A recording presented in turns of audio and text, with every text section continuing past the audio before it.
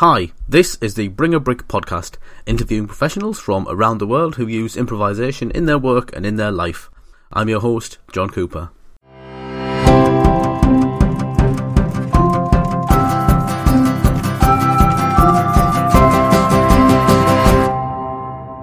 In this episode, I'm speaking to Drew Tarvin. Drew is an award-winning speaker and trainer who teaches organisations how to use humour to be more effective in the workplace.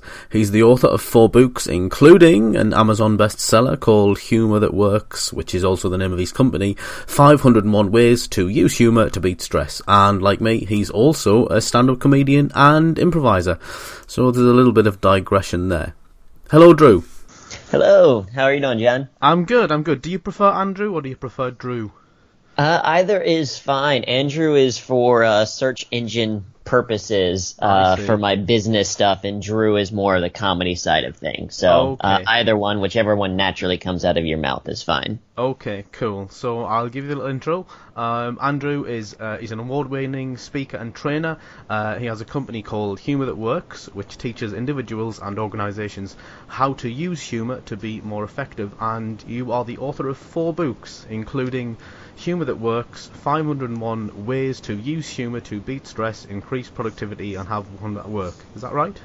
That's correct. Yeah. Okay, good. Working on my 5th and 6th one right now. I'm weird in that I'm kind of juggling both 2 of them at the same time. But yeah, so author as well as trainer. Okay, so what's the book you're working on at the minute?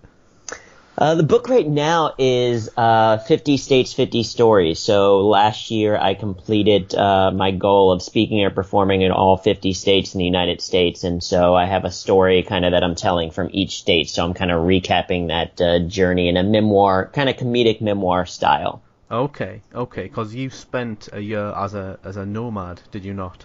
That's correct, yeah. So I put all my stuff in storage and started traveling around and visiting different places. And I went to 50 states, 14 countries, 142 cities, and about 150,000 miles or so traveled, which I looked up as about the equivalent of 6 trips around the globe. Wow. Well, we'll dip into that in a bit, because I've got that down as one of my notes, but I just want to kind of rewind the clock a bit and kind of bring us back to improv as a thing. The goal of the podcast is to find interesting people who work in improv and applied improv, and just how they got there and what they do. So, basic question 101, how did you discover improv? How did you get into improv initially? How did you find it? Sure. So I was attending The Ohio State University in Ohio in the U.S. and getting my degree in computer science and engineering because that's my background, that's my training. I've always been an engineer. And while I was at Ohio State, my best friend wanted to start an improv comedy group. He needed people and kind of forced me to join. And that was my introduction into it. I was never, growing up, I never thought of myself as a performer. I never did theater or anything like that, but it was a group of 6 of us deciding that we wanted to start this improv group because we thought it would be fun. And we watched Whose Line Is It Anyway, both the US and the UK version, and we tried to repeat what we saw. And we were terrible for a long time, but the more we did it, the better we got. And I started to fall in love with this realization that I, as an introvert, someone that's a little bit more quiet, could actually, get on stage and make people laugh. Okay. You mentioned that you studied engineering. I noticed in your bio you say you are a humour engineer. I'm guessing you weren't, in the early doors, you weren't really connecting the two together that much at that point, or were you thinking that far ahead, or? No, when I first started it was just a thing of like, hey, we're in university, this is something fun, we're enjoying it. And we always had a lot of fun as a group of friends. And so we started as 6 friends and auditioned people right away and kind of got some other people in. But it always felt kind of like we were just friends having structured conversations in front of an audience that made them laugh. And so it was just something that was enjoyable. And then from that, some of us started doing stand-up comedy as well. We figured, hey, if we can do improv, we can do stand-up. And it turns out that stand-up was a lot harder, at least for me.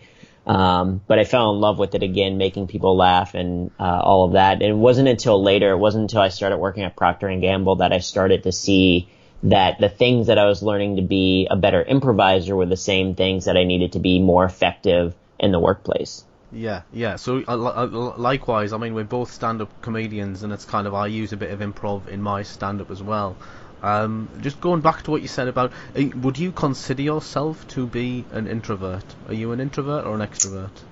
Definitely an introvert. So if you know Myers-Briggs, my Myers-Briggs is INTJ. If you know Star Wars, I'm R2D2. I think is the translation. Yeah. And does that inform the way you think about stuff when you're teaching? Do you think?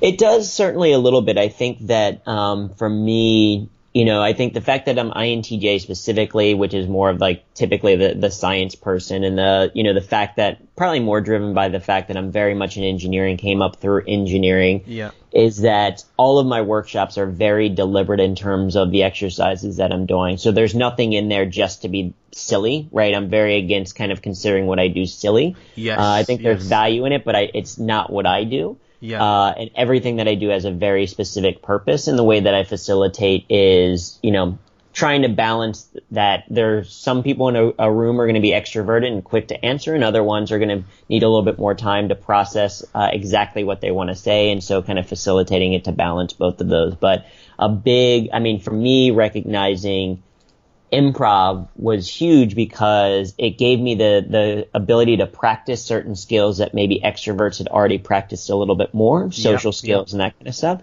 But improv gave me this safe, fun environment to be able to do it as well. Okay, I'm probably going to digress a little bit as I'm kind of talking to you, because I'm fascinated just about your mindset and how you deal with it, and then I'll kind of draw the threads together later on as we go. Because you just said, we've met a few times now. We met, I think, in New York many moons ago, and from what I know of you, you are quite a serious person. How did that relate to that? Because if I'm looking at improv as a thing, it's very easy for people to look at it and go, that's silly.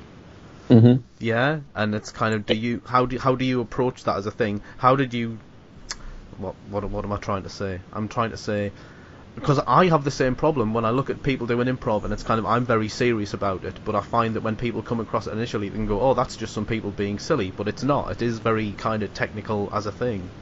Do you find that you have to justify it in any way, shape or form? Yeah, absolutely. I mean, I think that when people hear the term applied improv, they have no idea what it means. Because when people hear the word improv, they sometimes aren't for sure what it means. Because they hear improv and they think stand-up comedy. Someone's like, if you're like, oh, I do improv, they're like, oh, tell me a joke. And it's like, well, that's not improv. I hate that. Right? I hate it when people say, tell me a joke. It's one of the worst things that people can say. Yeah, and so it's just a misconception that people have. It's just not, in the general ethos for a lot of people to fully understand what it means. And so what that means is, as an applied improviser, I have to be more clear on how I explain it. And the other thing is that, and I talk to a lot of other applied improvisers about this, is that applied improv, for many of our clients, it's not a what. Our clients don't care about applied improv. What they care about is the results that they get. And so applied improv is a how. It's an incredibly effective way to train people on communication skills or leadership skills or collaboration or problem solving or creativity or, X, Y, and Z. You can name, basically any soft skill that's out there. Applied improv has an ability to train it in a very effective way that it gets people laughing. It gets people to help build their relationships, but it's so much more. It gives them an opportunity to experience an aha moment so that they kind of truly learn what's going on, and then also an ability to practice it. And I think that's why, as an engineer, right, that's my background. I am somewhat serious. I joke and play and all that kind of stuff, but I do it because that's what works with human beings. That's what I recognized. Yeah, and that's what you're saying there. It's very interesting about how it is a how, and when you go and improv as performers, then applied improv as going in and doing work for someone and solving a problem for them. Do you find that you have to frame? I mean, it's a how, so you can't really present it as a thing.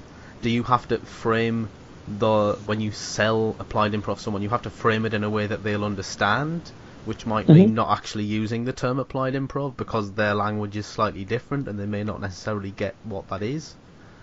Yeah, absolutely. I mean, that's all effective communication is relevant and relatable to the other person. So it's all about framing it in a language that they understand. And so my programs, like when you first initially hear about it, you might not fully understand that they incorporate applied improv in some ways. So like, one of my popular topics right now is leading on your feet, which is the art and science of leadership through improvisation. And so that one has improv in the title, but it's the very last thing because that's the how. Again, it's meant to pique curiosity, but what they get is the ability to lead on their feet, to think on their feet, to react in the moment, to be proactive through change.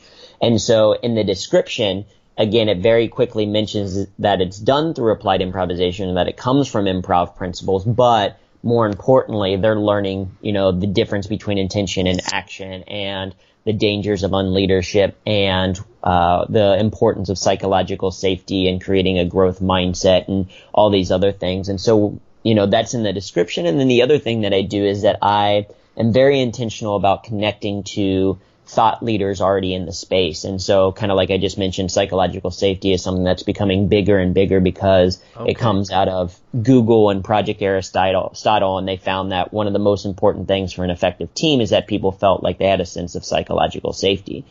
And that's a hard thing to train if you're just reading it out of a book, but using applied improv, we can teach some of those principles in an effective way. Psychological safety, is that like comfort zones or not? Or Yeah, so it's kind of comfort zones. It's essentially kind of articulated by the psychologists that term the phrase kind of articulates it in kind of two key things. One is that the people of the team, the members of the team, feel that they can be comfortable speaking out without being, reprimanded or that it being a bad thing. So they can kind of call attention to say, hey, if they think something's not going to work, they can kind of speak their mind. So it's not hierarchy driven, but it's more about input. Yeah. And then also that they can be themselves at work, right? We're seeing this shift where authenticity in the workplace is really important because people realize when you can be more your authentic self at work, you're going to, if you're in the right role, you're ultimately going to do a much better job than trying to pretend to be someone that you're not. Yeah. And so psychological safety is those two things. And so the question becomes, how do you train that? How do you train a group of managers to create psychological safety? And one of the, it requires a lot of empathy. It requires clear communication skills. And these are things that we can train using applied improv. That's really fascinating. That's really interesting. People being authentic is a very big thing. I mean, as I say, we are both stand-ups, and I teach stand-up. And I mean, this is me interviewing you, but one of the things that I find is that when people come and go on the stand-up course, I use improv skills to teach them stand-up, and they're looking to be authentic. They're looking for their voice. And one of the things we talk about is kind of like, when you have different social groups, do you find yourselves to be different people in those different social groups? Because people have different like masks that they wear in different groups, and you will have your work head on, so to speak, when people are at work. And it's fascinating to just, from what you're saying about finding that truer version of themselves that they are safe to present at work, as opposed to going into work mode and wanting to switch that off at 5 o'clock when you leave the job, Yeah, exactly. I mean, people recognize that in today's culture, the job doesn't stop when you go home. You still have, so many people have, their work cell phones or check emails every now and then, or even, on Sunday night, you start to plan the week ahead. Yeah. And so the idea that, work stops when you go home, we know isn't true. So it's also true that home doesn't stop when you go to work. The flip doesn't happen. And the more, I think the people that enjoy their work more, have friends at work, they have people that they enjoy, and they can be their more natural self. And now that's not to say, to be the conversations that you have with your best friends are going to be a little bit different than you're going to have with your coworkers. You still want to present the best version of yourself, but that you're still feeling authentic, that the representation of you at work is you. Yeah, and that's totally a through line to improv and improv practice, because that's what you discover as you do it. Yeah, that's awesome. Okay, right. I'm going to duck back a bit. I'm digressing, but we are going to go. So you started out at Procter & Gamble, is that right? Yep. Yeah. So I graduated with a degree in computer science and engineering and had a minor in business, and started working at Procter & Gamble first as an intern before I graduated, and then after I graduated, started working there as a international IT project manager. Okay, and at what point did you kind of then transition? Because your company is Humour That Works, which is an awesome name. I've written it in the English version on my notes, but Yes. obviously there's a U that's contentious. I love the brand and I love the name Humour That Works because it does exactly what it says on the tin in terms of it's a brand that says what it does, which is great, and that's like the efficiency of words is really good. So when did you kind of go, okay, I see this connection and I'm gonna go out on my own and build this thing? Yeah, so it started first internally at PNG. Like I said, as I was doing more in improv, I started to realize it's the reason I was being effective in the workplace. And my first week on the job, my manager gave me some of the best career advice I've ever been given, and that is that it's better to beg for forgiveness than it is to ask for permission.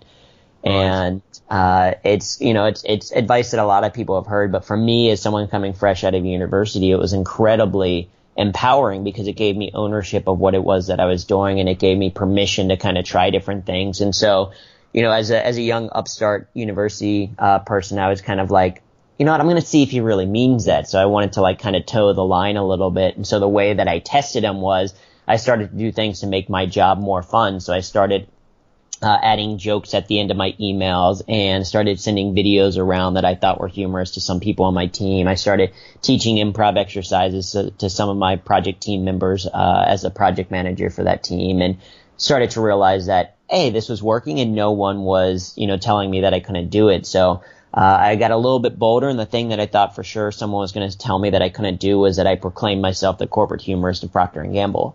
I Right. started a blog, got business cards with the title of corporate humorist, and Procter & Gamble is it's gotten less conservative over years, but it was the original kind of suit and tie type place, so it has a little bit of a more conservative culture. So I assumed someone was eventually going to tell me that I couldn't just make up my own job title. Mm-hmm. But no one ever did. Instead, people started referring to me as a corporate humorist, and so that started internally. I blogged internally for about a year or so, and then I was like, hey, if this is working in PNG, it might work outside of PNG. So I started Humor That Works in 2009 part-time, and then continued to do both improv, this applied improv stuff, Yeah. and worked at PNG for the next 3 years, and then in 2012 I left to pursue building up Humor That Works full-time. Yeah. Was that a big leap? Did you were you kind of already kind of doing all right with Humour That Works before you made the leap, or did you have to kind of hit a tipping point where you go, I'm gonna have to go all in on this? Yeah, it wasn't that big of a leap. As a project manager, I'm relatively risk adverse. And so from 2009 to 2012, somewhere in there, I decided that leaving was something that I was maybe going to want to do. And so I gave myself criteria that I had to meet before I could leave. So I said, I need to do X number of engagements. I need to have this many clients. I need to have made this much money from it to basically prove to myself, to give myself a reason to believe that it was valuable and that I could be successful and that it was I should be willing to give up a job that I really enjoyed at PNG. It just wasn't as quite what I wanted with the training piece. And so over 3 years, I kind of did that and got more and more comfortable. And, I've made a couple of, kind of bigger decisions in my life. And every single time that I have, whether it was, taking a job at PNG or leaving PNG or moving to New York with PNG prior to that, or, becoming a nomad later, is I've asked myself the two questions of what will I regret most not doing? So when I'm older, what would I regret more not doing? And what's the worst that could happen? And, I would regret not trying to start my own business. And the worst that could happen with leaving PNG and starting my own is that I could fail miserably, and then I would just get another corporate job within the IT sector. Right. I mean, there's that whole thing about. There is no failing. There's only learning. Is like it's like Tony Robbins NLP stuff to a degree. But it's like it's absolutely right. And there's stuff that again, digressing. I did a tiny bit of NLP like last year, and there was a bit of us going, some of this is improv, some of this is the same thing as improv. It's kind of like you can't learn unless you fail, unless you do, and that's about being in the moment and just kind of engaging to the point where you're doing it. So I'm guessing you're kind of teaching applied improv, but you're also would you say that I'll rephrase that as a question. In doing the work that you're doing, are you then applying your knowledge of improv to your work? in terms of, you've got to be in the moment to make the decision. Does that Yeah, make sense? absolutely. Yeah, and I think that's one of the biggest benefits for me personally, having done improv now for 10 years, 11 years, 12 years, something like that. I don't remember exactly. I think we started 2005, but yes and is a fundamental mindset. That's so ingrained to me that I have a yes and mentality of when something happens. It's like, okay, that's happened. I'm not going to dwell on, I'll learn from it. I can see what worked, what didn't work, but based on where we are now, how can I build from there? Yeah. And that's definitely, a mentality that has worked for me in terms of the business and has worked for me in terms of what I do. Cause like a lot of times people are like, oh wow, it's interesting. All these things are coming together, even being a nomad and all these stories. And it's not like I pre-planned everything and I knew exactly what I was going to do. It's more looking back on, based on the things that I've done so far, what can I do next? Yeah. So you, as you say, you were a nomad. How did that decision come about? When did you decide to do that? Yeah, so that was it was a more practical decision than a lot of people think it would be, of putting all your stuff in storage and just roaming around and living out of two bags. But basically, I was living in New York and was going to move from my apartment. My lease was up in my apartment, and I knew I was going to move because I just wanted a different location, and things were, the area was loud and all that kind of stuff. It was a great location, but it was loud. Yeah. And right when I was going to move, I had 6 weeks of travel, 6 weeks of pretty much consecutive travel. I had 2 different trips over to Europe and a couple of other trainings that I was doing. And I was like, man, I don't want to do all this work to find an apartment to only not live in it for the next 2 months, basically, and also pay all that rent in New York. And so I was like, I wonder, for those 2 months, could I just put my stuff in storage and, live out of 2 bags? And those 2 months turned into 18 months. Mm-hmm. And what was the biggest challenge of doing that? Was there anything that you hadn't? Obviously, stuff comes up and you just have to deal with it. What was the biggest challenge you had while you were doing that? Yeah, I think 2 of them. One, being sick on the road is awful. Okay. I hate being sick, but when you're on the road, it's even worse. And so I got sick, I think once, maybe twice, and basically at those times just got into a hotel and stayed in that hotel for 2 days until I recovered, ordering food in and all that kind of stuff. Yeah. So being sick was a little bit more challenging, and I realized luckily I didn't have to deal with it too much. And then I think the other kind of, surprise or the recognition was, as an introvert, there's a lot of great time on the road to kind of be by myself, but then there's also times, because I mix kind of crashing on people's couches, friends' couches, and staying with a lot of people within the CSZ organization. Yeah. But then also, friends and family, and then doing some Airbnb and that kind of stuff, and being very intentional about managing my energy. That there are times where, I could have gone out and seen some friends in the city that I was staying in, but I needed a night kind of to myself in a hotel room or something like that to recharge on my own. So just figuring out the right way to manage energy while also, kind of seeing people and stuff as well. Yeah. How did you, just out of interest, were you able to eat healthily living out of hotels? I certainly, not as healthy as I would like. I got it a little bit better towards the end, but certainly, I've always been blessed with a good metabolism, so I've always been relatively skinny. I joke that I was born 8.3 pounds, which is 3.7 kilograms, and then stayed that way till I was 15 years old. Right.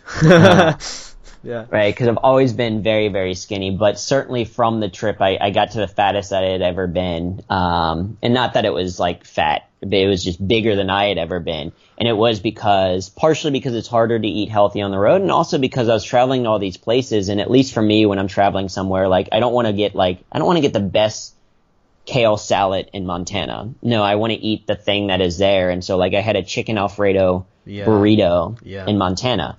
And it's that's a very heavy, very high calorie food, but I wanted to experience it while I was there. So it was certainly a challenge and something to, continue to get better at, because I continue to travel a decent amount even though I'm no longer a nomad. Yeah, I've been touring a few times, and only recently discovered that Airbnb and the quality where you can actually go somewhere that has an oven or a cooker, and you can make stuff. And that from previous tours where it's just a hotel room and you're literally just eating sandwiches. It's kind of if I see another sandwich, I'll shoot myself. Yeah. So you're continuing to travel now, and you're still traveling around to teach?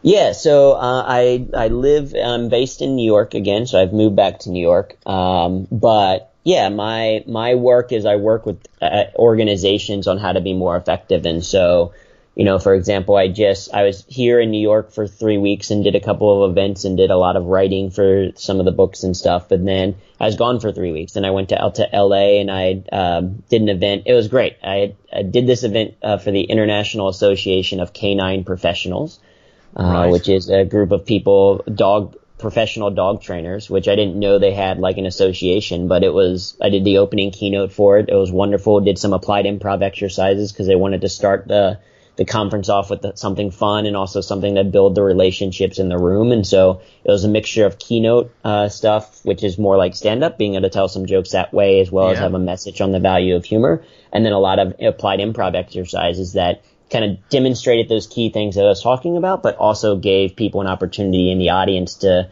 meet each other in a very safe way where you don't have to be awkward and try to introduce yourself, but instead you're kind of being forced to do something, and so you build the relationship. So I was just about to say, have you done improv for dogs? I wish. There's dogs in the audience, yeah. So I joked with them when I first got the email from the Association of Canine Professionals. I thought it might be dogs who had jobs. Yeah. Which would have been fun, but it was also a great group. There are incredibly well trained dogs there that even throughout exercises, applied improv exercises, people standing up and walking around and stuff like that, they were not a single bark or anything like that. Okay, so it sounds like you get quite a diverse. I mean, the very nature of improv and teaching improv means that you can apply it to anything, which is what the podcast will cover in future weeks. But I also assume that you have quite a diverse range of clients, and would that be correct? Absolutely. I mean, when I talk to people, I typically tell them I target engineers, tech people, project managers, because that's my background. And I've found that it helps people better understand what I talk about when I say, I teach engineers how to be more human. Yes. I teach them the business skills they need to go along with the technical skills. And what happens is people learn a little bit more about what they do, and they're like, oh, can you do that for people in sales? Can you do that for people in HR? Can you do it for people that are in, this industry or that industry? And so it continues to build. Yeah. So my primary kind of target is tech, but, within the last month or two, I did, the Canine Professionals. I did a group of entrepreneurs. I did a group of specifically introverts from a bunch of different areas. Done a group, an HR group at a pharmaceutical company, all that kind of stuff. So it's once people kind of see what it is, it's leadership is needed at all types of walks of life, and communication skills are needed, or humor skills are all needed, and so. My job as a facilitator is to be able to bridge that connection. I don't have to be an expert in the topic. I just have to be an expert in the ability to facilitate an experience so that they connect the topic that we're talking about with their role. Yeah, that makes sense. And what you're saying there, when they see it, because that's one thing that I find with my experience of comedy sports and going out and doing those workshops and shows, people need to see it in practice in order to then make their own connection about, can you apply it to X, Y, and Z.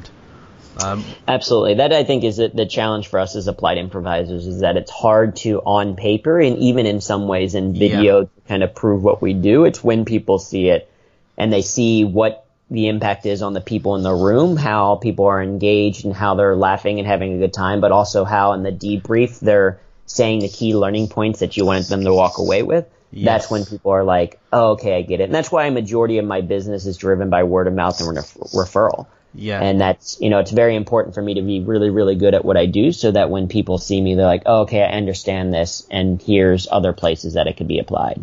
Yeah. What is it? Have you got any examples of anything particularly diverse in terms of the clients or people who've asked you to do stuff? Anything really unusual? The Canine Professional is probably the most interesting group, at least recently. For sure, because again, it was an association that I didn't know existed. As far as aside from that, no, I've worked with some types of groups. So I've worked with like scientists and researchers and stuff, and groups that people typically think of as very as less, less fun, I guess. You think of like, oh, that seems like a very serious group. And again, seriousness is not the antithesis of humor. In fact, humor is incredibly valuable in all walks of life, and Yeah. the more serious something is, maybe the more important it is for stress management, relieving stress, Absolutely. strategically disengaging, Absolutely. all that kind of stuff. And so I've worked with a wide range of groups, and people are kind of sometimes surprised of like, it seems like they'd be a little bit more serious. And even more conservative cultures, I think, finance groups and stuff like that, they appreciate that I have an engineering background. And even though I'm talking about humor, the fact that I worked at Procter & Gamble, the fact that I have experience in a Fortune 500 company, I'm an engineer, all that kind of stuff, it gives them more comfort knowing that I'm not going to come in and just say, let's play these games for the sake of play. Absolutely. And again, there's some people that do that and there's value to it, but it's not what I do. Everything that I do is very specifically driven by the objectives of the workshop and are driven by the learnings of how do we best, teach this specific skill. And we're teaching this specific skill because based on the research and what we've seen from other companies, we know that it works. Yeah, so your background is actually informing and helping them make the decision about kind of taking that risk with improv, so to speak. Because you're dealing with quite serious business guys. These are quite high up business guys. What are they? I mean, there's things that I've kind of come across in the past is you will do, say, a workshop with someone, but then when you have the initial meeting, they're kind of like, okay, so apart from having fun, what are the takeaways? How do we actually nail down what we'll get out of this when it's just people moving around in a room and laughing and enjoying themselves? It's kind of, what are the actual solid takeaways, so to speak? Do you have a particular way of explaining how those, what the ongoing benefit of the service and or product is? Yeah, so I mean, I start with asking questions. I start with, because it is applied improv, everything that I do, even the keynotes that I do, are tailored to the organization. So I talk with them about what are their objectives, based on their employee surveys, what are they seeing as something that they need to build on, or based on kind of what the leadership is coming up with, what skills do they say are very valuable that are needed? And what's the language that they're already using about it? Because I want my programs to feel like a natural fit for the attendees. I don't want them to feel like, this is something new and we've never heard it before. It's more often like, management's starting to talk about growth mindset. Like, growth mindset's a big one right now. And growth mindset is a yes and mindset, basically. And so when people are like, we're trying to instill a more positive culture with growth mindset, it's like, okay, great. Well, this is how we can, it's one thing to watch Carol Dweck's TED Talk on the value of growth mindset and read a book and all that kind of stuff. But what would it be like if your employees could experience what it's like to live in a growth mindset versus a fixed mindset? Oh, well, that would be valuable. Oh, okay, great. Well, we have this exercise, yes and versus yes but, that does that perfectly. It lets them experience in the moment what that difference is like. And so, again, it starts with, for me, applied improv is what I say later. It starts first with what are the objectives, what are the key learning points that we'll take away. Yeah. So, again, talking on the, whether it is they'll be more confident in presenting information, they'll be able to think more effectively on their feet, or they'll have more of a growth mindset, or they'll understand psychological safety, or what are these keywords, what are these key objectives that they're trying to do. And oh, by the way that we do it is through these exercises so that they experience it. And, to me, the fun part is it's an added bonus. I don't lead with the fact that it's fun, but it's the added bonus at the end of, oh, by the way, they're actually going to be engaged for the entire thing. No one's going to be checking out and kind of getting other work done or going through emails because it's going to be interactive, and they're going to build a relationship with the people in the room. So for conferences, that's great because it serves as an icebreaker. And for companies, it's great because it builds the relationships, especially sometimes across silos when you have more than one work group coming in together. And so there's tremendous value in multiple different ways. And so I lead with the most important, which is the skill that they're trying to build, and then kind of mention, hey, here are the other benefits as well. Yeah, cool. Okay, so I'm going to kind of drill down a bit to you personally. What do you get out of doing the work that you do? What are your personal takeaways from working in this field and going into these places? What is the biggest thing you get out of doing it? Well, some of it's selfish. I first started, some of the work that I started was selfish in the mindset of I was sitting in so many boring meetings at Procter & Gamble, and none of it's intentional, right? No one's ever intentionally like, I want to have a terrible meeting. I want to be so boring today that people want to claw their eyes out. Yeah. No one's intentional about it, but so many people do it. And so at P&G, it was like, these meetings should be better. I know how they could be better. Oh, well, maybe I should start training them on how to be better, so that I don't have to experience these terrible meetings. And so it started kind of selfishly out of that. And then it became, it's to me, it's the perfect intersection of what I want to do. I love performing. I love improv and stand up and still do it, but I love speaking and training even more because I get to tell jokes. I get to use a lot of humor in what I do because it's effective. And I get to tell people how to be more effective at what they do. I get to help to inspire people to enjoy their work a little bit more because it's going to make them better at what they do. But also the fact is, at least in the U.S., the average person will work 90,000 hours in their lifetime. And it's like, if you're going to work 90,000 hours in your lifetime, the yes and mindset is you might as well enjoy it. Yeah, you're going to do the work anyway. Yeah. You might as well have some fun while doing it. And just kind of the feedback that I get from people, the thank yous that I get, the testimonials that I get as a result of, hey, thank you for kind of opening my eyes to this, or thank you for giving us permission to do this, or thank you for giving us the skill set to be able to be more effective at what we do. It's like, to me, that's what I think is really enjoyable. Yeah, that's awesome. That set me thinking. I turned, and again, just to flip it around, I turned 40 not so long back, and we're both stand-ups, and the one thing that, it's kind of like, okay, I've been doing stand-up for X many years, and I went to a gig once, and there was an act that came off stage and they were really promising but they weren't quite hitting the marks, and I gave them advice and they just threw it back in my face, and it's kind of like, yeah, well, they didn't ask for advice and I gave it, so I should probably just shut up. But then there was a bit of us thinking, well, I because of the kind of hard-nosed nature of some stand-up, it's kind of like you've accrued all this knowledge and then it's like you later in life you move from kind of, there's almost like a maternal instinct to want to pass on knowledge once you know it. And just from what you're saying, it's like it's triggering me off to say, well, I want to share in a way the stuff that I have learned, and it's far easier to share through improv and through that kind of humour than it is through stand-up humour, and kind of like, it's far easier to have that group mentality than when you're in a comedy club and say to someone, oh, this joke could have been better because you could have done X, and then you just get it thrown back in your face because that's not the right atmosphere to be given that kind of advice, Yeah. For sure. Well, and stand-up I love doing stand-up, but stand-up, you have to stop short of preaching in stand-up, right? Yeah. You can point to the absurdities of things, and it can be a great catharsis, and I'm sure you've done the shows. I've done the shows where people have come up afterwards and have been like, thank you so much. I really enjoyed your show. And, I remember the first time it happened when I was emceeing a show, and a guy came up afterwards and he was like, thank you for making me laugh. My best friend passed away last weekend, and I don't think I've so much as smiled since it's happened, but coming to the show gave me a chance to kind of laugh again and take a break from that and not focus so much on it. So it serves as a great catharsis, but it does stop short intrinsically because it's comedy, and in a club it has to stop short of, here are some absurdities, here we can laugh about them, but it stops short of telling you what you can do about it. And speaking and training is, here are some of these absurdities. It's crazy that we work these many hours and that we take it so seriously, and that we get so stressed out about it, when here are some tips that you can do to make it more manageable, and also you're going to do a better job as a result of it. And so for me, it's kind of that sweet spot of the humor and the engineering. That's why that's the phrase that I call myself as a humor engineer, is that it's bringing the fun, the engaging part of it, but in the service of to be more effective. Yeah. So how do you balance your time between the business and obviously you're part of Comedy Sports as well? How active are you when you're kind of obviously balancing the Applied Improv Day work with Comedy Sports? Are you still very active in sports? So I'm not as active as I once was.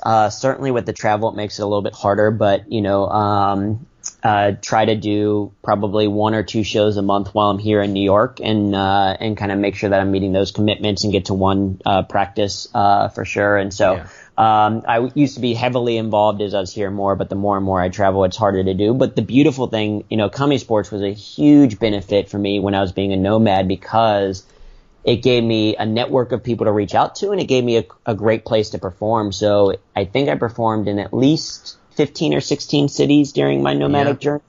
I've performed in 20 of the 25. Got to perform with Manchester when I was in Edinburgh at the Edinburgh Fringe, which was great, and that also meant that I had a group of people that I could hang out with and meet and connect with, and so it was a huge benefit. So I'm still involved at the larger level, but more as a player, whereas before I used to do some stuff on the managing side, and I just don't have the time to be able to do that as much now. Yeah, it's an awesome network, the CSZ network of comedy sports shows. There's like, 20 cities in the US? Yeah, I think it's 23 because there's 25 total, and so I'm 5 away from doing all of them. So that'll be, that's partially the next goal. Yeah. Okay. Cool. I'm going to just bring you back around as we kind of close this down. So you're writing a book at the moment? Yeah. So I'm working on 2. The main one, the first one that will come out will be 50 States, 50 Stories. So that's more of the journey of me as a nomad. And the second one is a book on humor in the workplace. So kind of, I want to write the business book on humor, that is driven more from kind of what I speak and train on. And so that'll come out a little bit later, but, there's kind of 2 that I'm balancing at the moment. Okay. And are they going to be available on Amazon? Or? Yep. Yeah. So they'll be available on Amazon. The 50 States, 50 Stories book will come out probably in March. Or so, but yeah, I'll certainly announce it through my newsletter and on my website and all that kind of stuff. So if people are interested in it, they can kind of follow me on either Humor That Works on Twitter or via my newsletter at humorthatworks.com. But it'll certainly be available on Amazon and plenty of other places as well. And all those domains that you've named will be in the podcast notes once the podcast has been broadcast. There'll be notes underneath so you can go to those links. I'm going to put you on the spot with one final question, which is, what is your favourite improv game? Favorite improv game? I love jump up games. I love the Last Chance games and Comedy Sports, and I would say my favorite one of those would be I combined a blank with a blank. What'd you get? The name is What'd You Get? It took me a minute to get there, but I love puns, and so I love the ability to on the spot think of a bunch of puns and make the audience groan. Yeah, I like those games too. I think it's the stand-up brain, isn't it? It's the kind of that immediate payoff, and awesome, good stuff. Drew, thank you so much for coming on and doing the Bring a Brick podcast. Absolutely, thank you for having me.